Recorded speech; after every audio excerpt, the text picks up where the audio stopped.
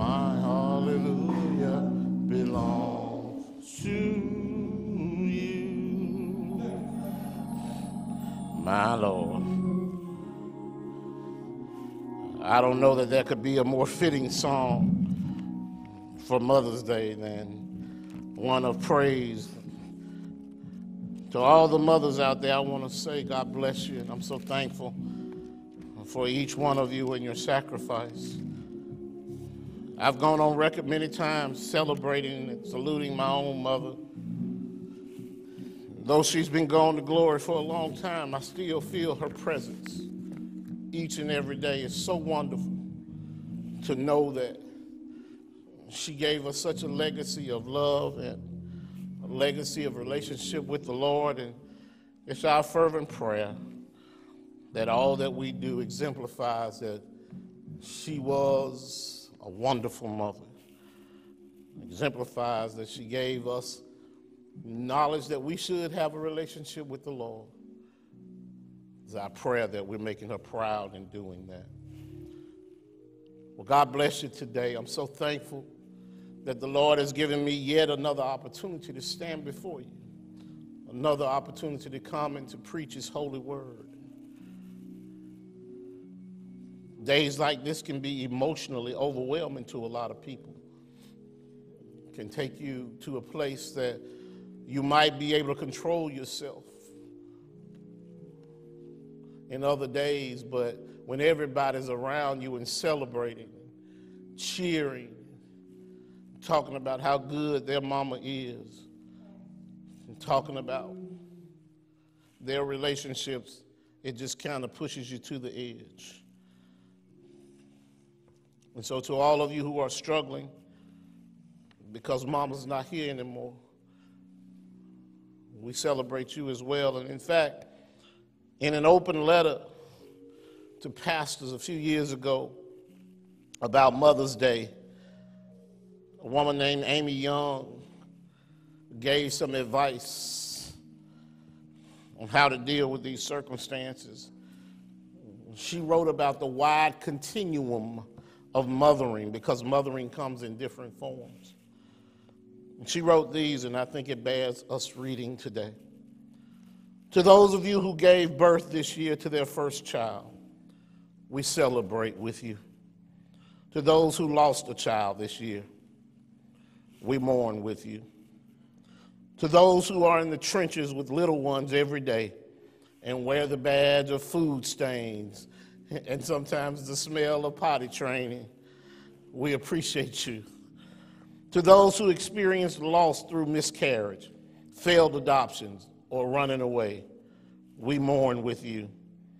To those who walk the hard path of infertility, fraught with all the pokes and prods and tears and disappointments, we walk with you. Forgive us, please, when we say foolish things. We don't mean to make this situation any harder than it is for you. To those who are foster moms, mentor moms, or spiritual moms, we need you. To those who have warm and close relationships with your children, we celebrate you. To those who have disappointment, heartache, and distance with your children, we sit with you. To those who lost their mother this year, we grieve with you. To those who experience abuse at the hands of your own mother, we acknowledge your experience.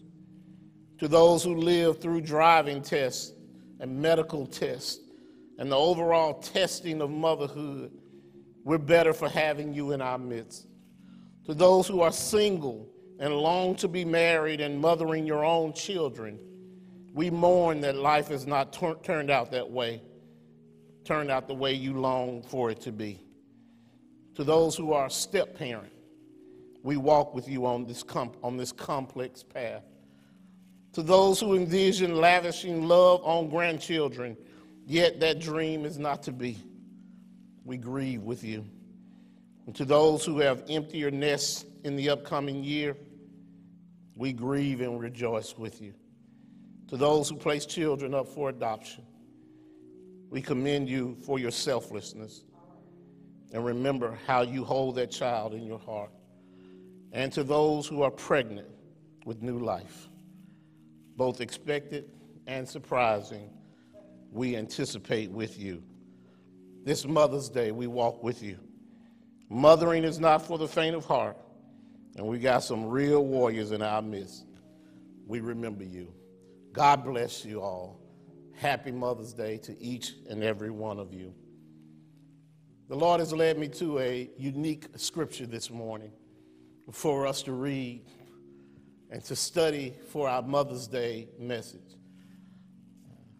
Some might not go here to exemplify real mothers, but I think it's the appropriate sermon for us. And so our message today comes from the Old Testament. It comes from 1 Kings chapter 3. There is a passage of scripture there, verses 16 through 27, that gives us 28, which gives us a lesson in real mothers. Real mothers. So today, for just a little while, using that passage of scripture that I'm going to read for you, I want to talk about the subject of a model mother. A model mother. Verse 16 starts out, now 2 prostitutes came to the king and stood before him. And one of them said, "Pardon me, my lord. This woman and I live in the same house, and I had a baby while she was there with me. The 3rd day after my child was born, this woman also had a baby. We were alone. There was no one in the house but the 2 of us. During the night, this woman's son died because she lay on him. So she got up in the middle of the night and took my son from my side while I, your servant, was asleep. And she put him by her breast, and she put her dead son by my breast. The next morning, I got up to nurse my son, and he was dead. But when I looked at him closely in the morning light, I saw it wasn't the son that I had born." The other woman said, "No, the living one is my son, the dead one is yours." But the first woman insisted, "No, the dead one is yours, the living one is mine." And so they argued before the king.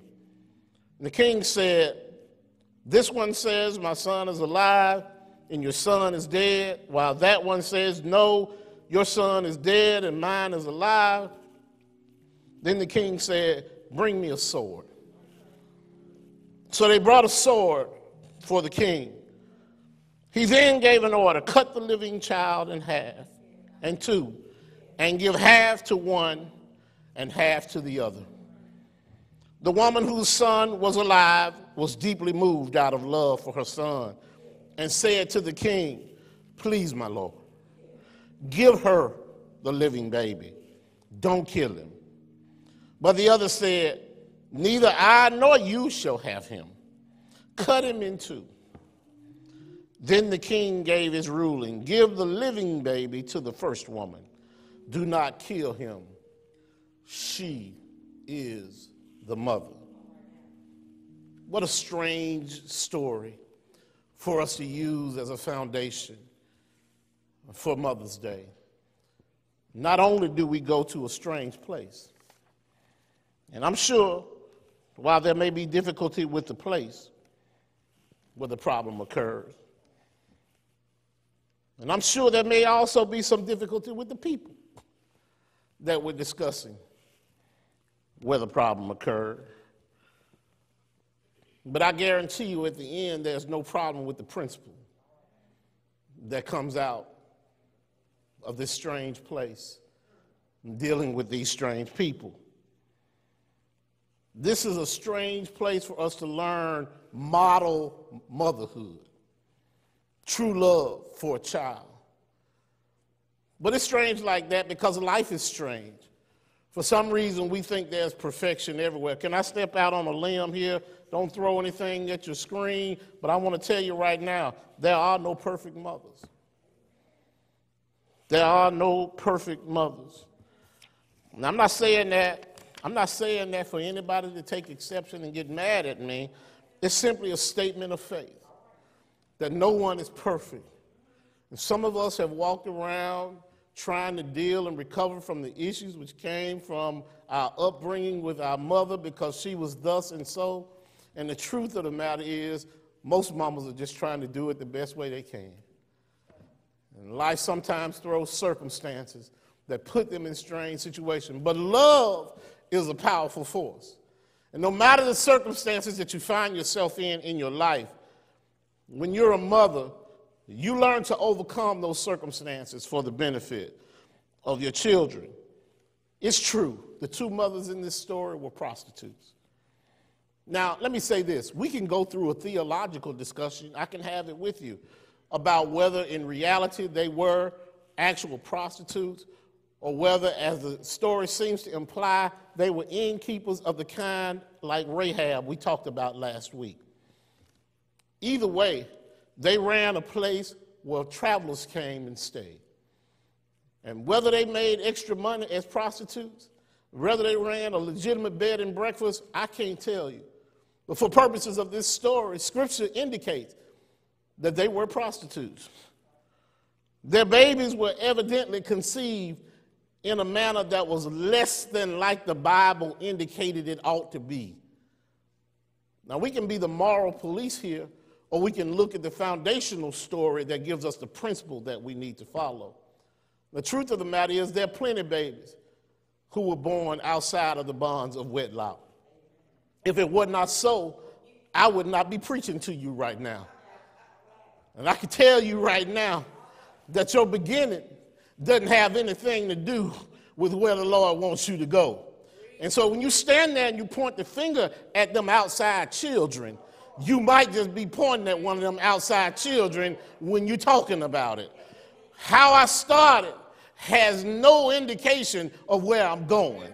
I want you to know that we need to stop being the moral police on folk and start supporting people where they are. Many people in here would have flunked on the show. There was a TV show when I was growing up. It was called To Tell the Truth. And they would bring in people and sit them at the table and let them tell their story. All of them would tell a story. And you would have to determine who the one was who was actually telling the truth.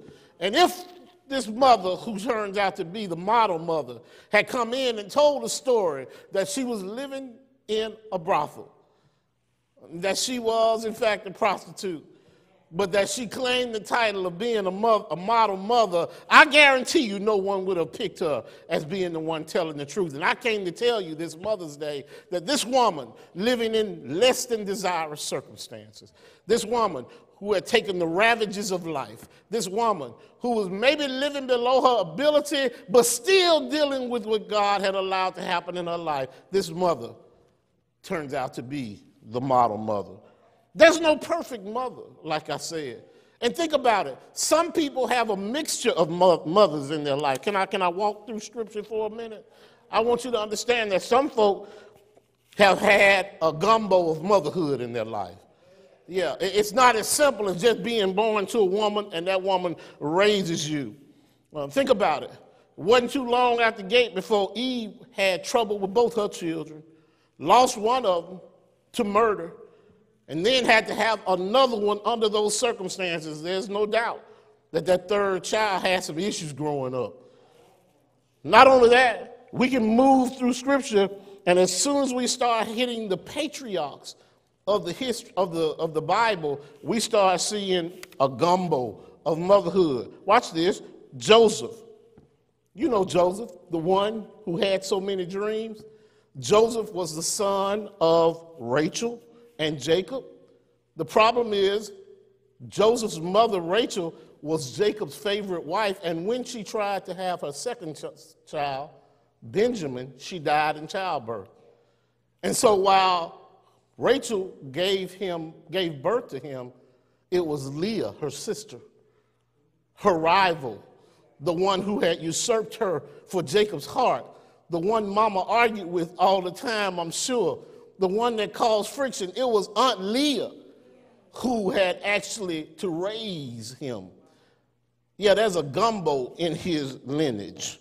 Not only is there a gumbo in his lineage, look at Moses. Moses was given birth to by one woman. That woman couldn't raise him because Pharaoh was crazy. And he ended up being raised by the crazy Pharaoh's daughter. But as the Lord would have it, here comes mama and becomes his wet nurse. So he had two mamas to raise him, his birth mama and the one who adopted him. Motherhood is not limited to blood.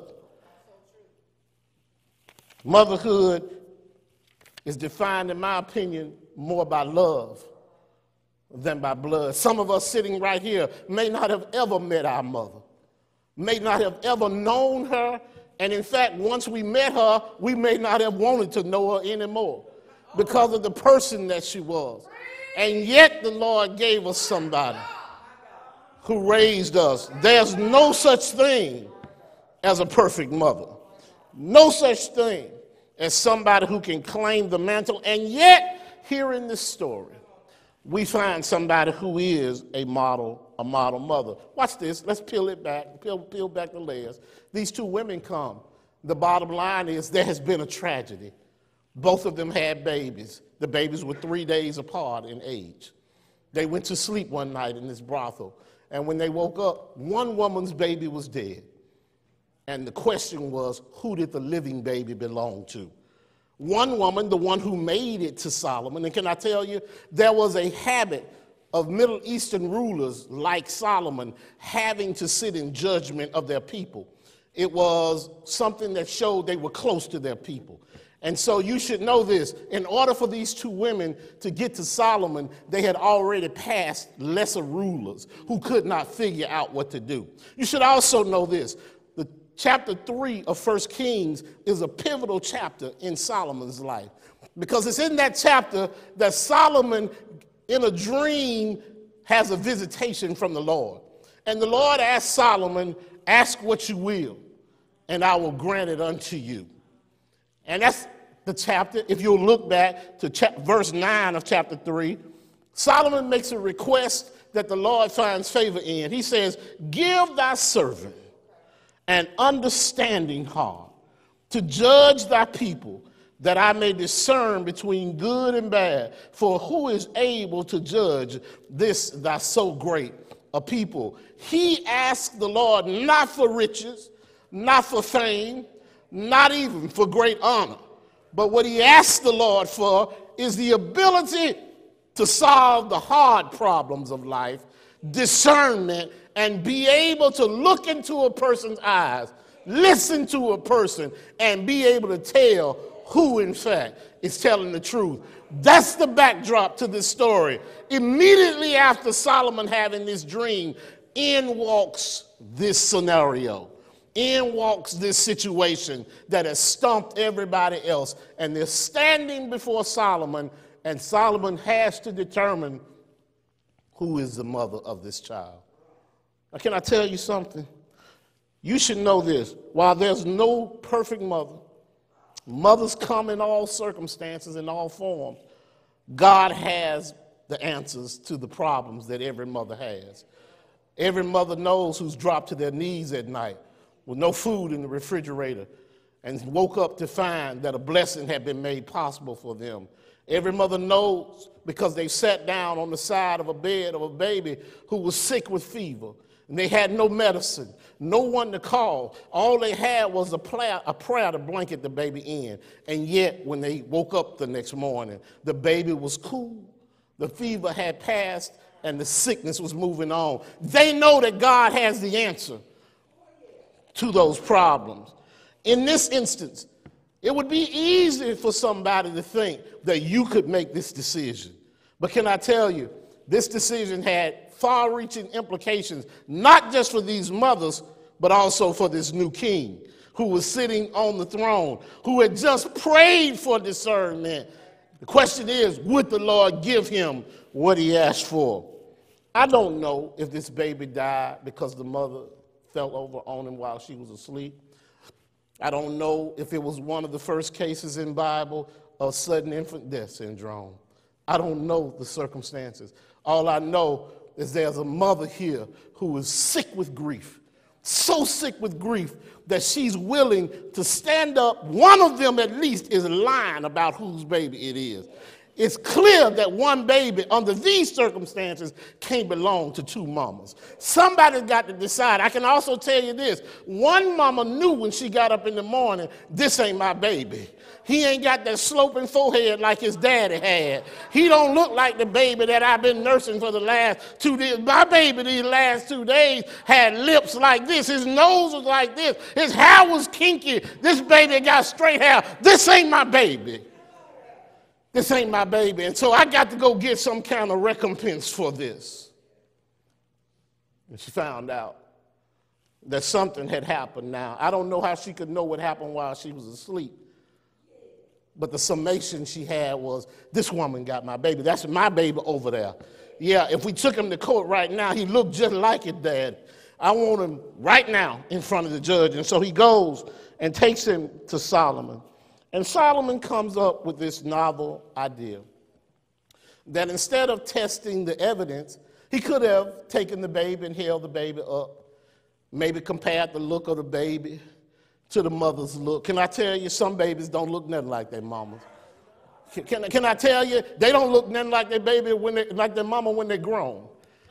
They don't look nothing like the baby. In fact, they only look like the dad, and since daddy was nowhere around, there was no one to compare the baby to. Can I also tell you that these babies were just a few days old. And my wife used to say all babies look like squirrels when they're newborn. You can't hardly tell one from another. Telling the truth. Can't hardly tell one from another. Some of them have the blessing of coming out and they look like little dolls. Some of them don't come out looking that way. And this baby, some of them have to grow into their noses. Some of them have to grow into their forehead and grow into their lips. At any rate, Solomon couldn't take the evidence and hold it next to the mother and make that determination. That would have been easy. And so instead of appealing to their greater sense of right, because clearly one of these mothers was so stricken with grief, so sickened with depression, that she didn't have right in her at this point. She'd rather lie.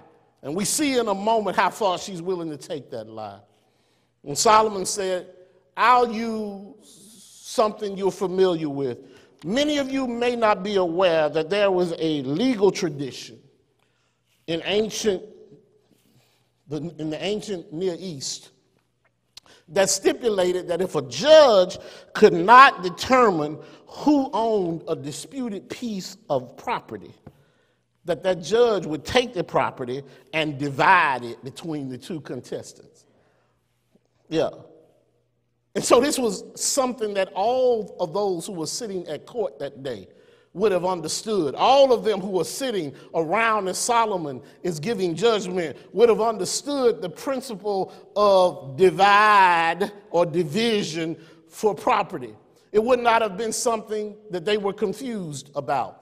And so for Solomon, under these circumstances, to take this known principle and apply it to this unusual situation is a masterful stroke. It is, in fact, evidence of the wisdom that God has given him, that he says, give me the baby and give me a sword. Now cut the baby in half.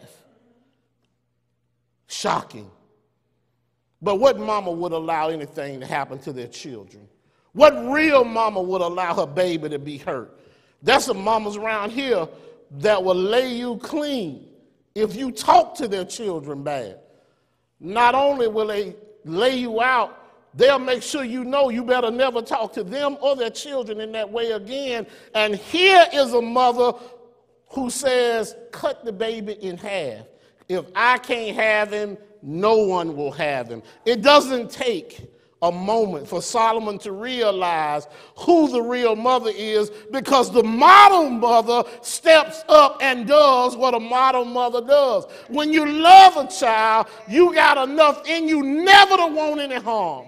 to come to that child. I've seen it when they're infants. I've seen it when they're toddlers. I've seen it when they're teenagers. They never want a paper cut to come on the baby. They'll do anything they can to prevent this child from being hurt. And God has an answer to these problems, and there's nothing like a mother's love. A mother's love will show up. Mother's love will show up and make sure you got every single thing you need before you need it. I saw it over and over on these videos we just watched of What Mama Means to Me a few moments ago. What I saw was love pouring over into folks' lives. And all they did was come back and regurgitate. Sometimes love takes the form of you getting up in the morning and going shopping for something I don't need but I want. Maybe that's love. Sometimes it's love for you just to spend time with me. Sometimes it's love for you to come to my house and help me take care of my newborn baby. Sometimes it's love for you to make me a hot dog when I'm exhausted and can't do it myself. Sometimes it's love when you make sure that I got $5 so I can buy a change of shoes. Sometimes it's love when you just cook dinner for me and make sure it's there for me. Sometimes it's love when you take your last $15 when your son comes to you at the last minute before a field trip and says, Mama, I got to have some money. We're going on a field trip today. And you know it's your last $15 and you don't have hardly any gas in the car. And yet with the pain look, you reach in your pocket and you give that child that $15. How do I know that? Because I saw the pain in my mama's eyes when I, a child, at the last minute had to tell her, I need some money for this field trip, Mama. And Mama didn't have no money to give me, and yet I went on that field trip that day. Love takes many different forms. Mother's love is unlike any force in the universe. Can I tell you this? Write this down. You have to be willing to give up something to be a good mama. You can't be selfish and be a good mama. This scenario in Scripture is evidence that if she was selfish, she would have let Solomon do whatever he wanted to do with the baby. And Solomon wouldn't have the baby harmed, and so he took the baby and gave it to the rightful mother. And this incident is used by God to show us that he'd given Solomon the wisdom that Solomon had just prayed for. Not only did it tell Solomon that he had this wisdom, but when Solomon solved this riddle, when Solomon solved this problem, the whole world knew that he had been imbued with sense that other folk didn't have. Can I tell you, personal sacrifice is a pivotal part of being a mama. Personal sacrifice. From the moment your baby is born, you're giving up sleep. You're giving of your body. You're giving up all of you in order for this person to get the best start in life. It doesn't take long for you to observe a mother to realize they either have it or don't have it. But let me give you another perspective on that. Some people don't come into their best mothering the first time around. There are some grandmothers who are excellent grandmothers who were not good mothers. Not good mothers. They were too young and too immature and too selfish and didn't do the things that they needed to do. And so thank God they had a mama who was there to help them out. But by the time they become a grandmama themselves, they turn the corner, and now instead of being a model mama, they can be model grandmamas. Maybe they're trying to make up for what they didn't do the first time. Maybe God has blessed them enough to realize the mistakes they made. Stop pointing the finger at people who are simply trying to live. Everybody doesn't come into it at the same time. There are some folk who maybe weren't given a biological child. And maybe the reason they weren't given a biological child is because God knew their life circumstances and knew they wouldn't have their own children to raise, but they would have to raise their sister's children.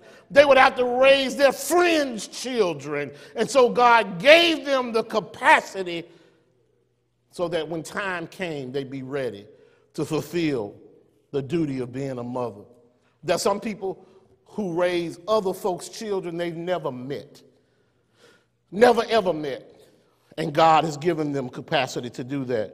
Our mothers fed us and they nourished us and they protected us with their own bodies and with everything they had before we even saw the light of day. Can I tell you something about this mama in the Bible? While she is a model, she's not unique. There are mamas like this running around in our community every day. While she's an example of ultimate sacrifice, before I let you harm one hair on my baby, I'll see him raised by somebody else. That happens over and over again. I cheer, celebrate the courage of a mother who has the ability to allow someone else to raise the child she loves instead of allowing that child to come to harm. It happens all the time.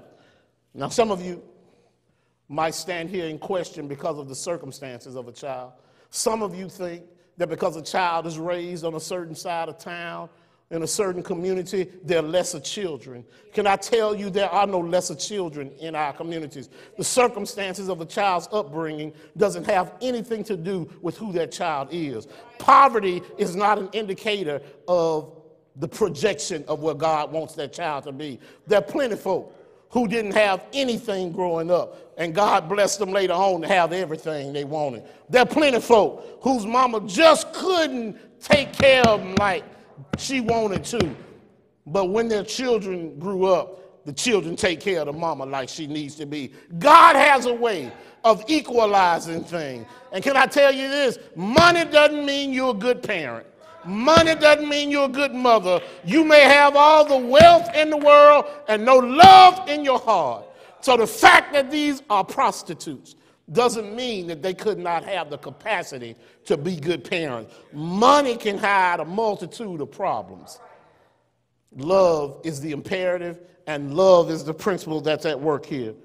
This kind of love shouldn't go unnoticed or unappreciated, no matter where it is. There's an example of a story in in history, that I want to use in closing as we get out of here today. It's a sad story, but it's one that nails to me the principle of sacrifice, to the fact that there is no sacrifice too great for a real mother.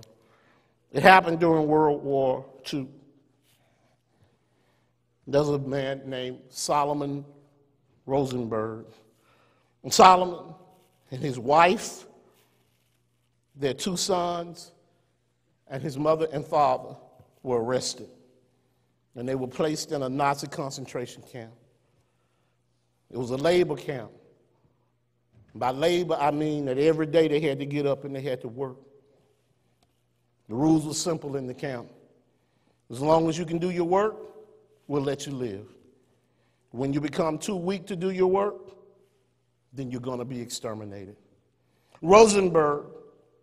Solomon Rosenberg, watched his mother and his father be marched off to their deaths because they weren't strong enough to keep up with the work. And he knew without a doubt that the next one in the family to be executed was going to be his young son, David, because David was always a frail child. So every evening, Solomon Rosenberg had the same practice. When he got back to the barracks where they slept, he would search the faces of the crowd each day for his family. And when he found them, they would get together and huddle and thank God for giving them one more day. One day, Solomon Rosenberg came back from the work. He looked around the crowd and he didn't see those familiar faces. But after searching for what seemed like an eternity, he finally found his oldest son, crouched in a corner and crying. And Solomon went to his son, Joshua, and he said, "Joshua, tell me it's not true." And Joshua turned to him and said, "It's true, Daddy. It's true, Papa. Today, David wasn't strong enough to do his work, so they came for him." And Solomon looked at David and said, "But where's your mother?" And David said, "Papa, when they came for David, he was afraid, and he started crying. And Mama said to him, 'Don't worry, Joshua, it's going to be okay.' And she grabbed his hand, and she walked with him." and they were executed. That's a mother's love. Loved him so much that she refused to allow him to die alone. Now, this is a true story. There are countless mothers throughout our history who have died with their children, died for their children, paid the ultimate sacrifice. And we thank God for their sacrifice. But to make the sacrifice that they made even more meaningful, we have one who sacrificed his life for us. He didn't sacrifice a daughter, he sacrificed a son. He allowed a son to come and die for us, to die a death for us that his son didn't earn, but that he required in order for us to have eternal life with him. I'm talking about Jesus.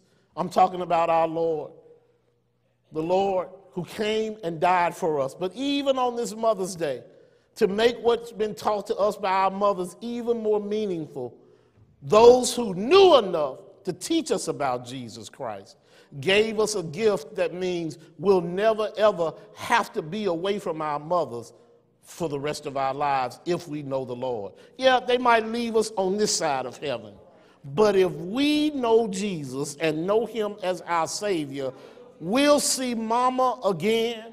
It's the hope I live with every day, that one day not only am I going to see Jesus again, I'll also get a chance to see Doris again.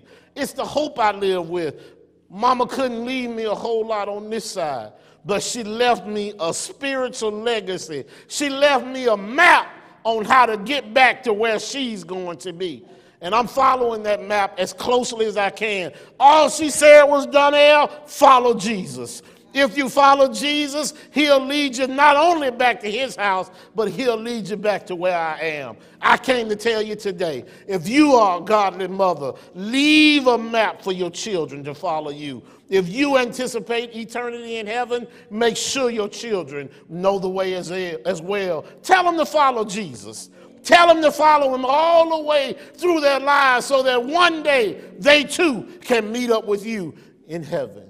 God bless you today. I'm so thankful for how you've been with us today. I'm so thankful for all these mothers. I've been blessed today to look out in this congregation and see the eyes of a mama I haven't seen in a while, and I'm so grateful that she came and celebrated with us today.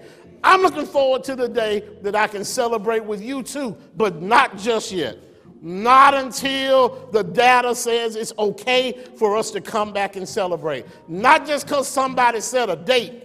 I want somebody to tell me it's safe for us to get together in this sanctuary and worship together again. It's coming soon. I don't anticipate us being back here until sometime in June, if they say so. But God bless you today. I'm so thankful for you, and I'm looking forward to the time when we can fellowship in the place that's the friendliest church, from the parking lot to the pulpit. God bless you.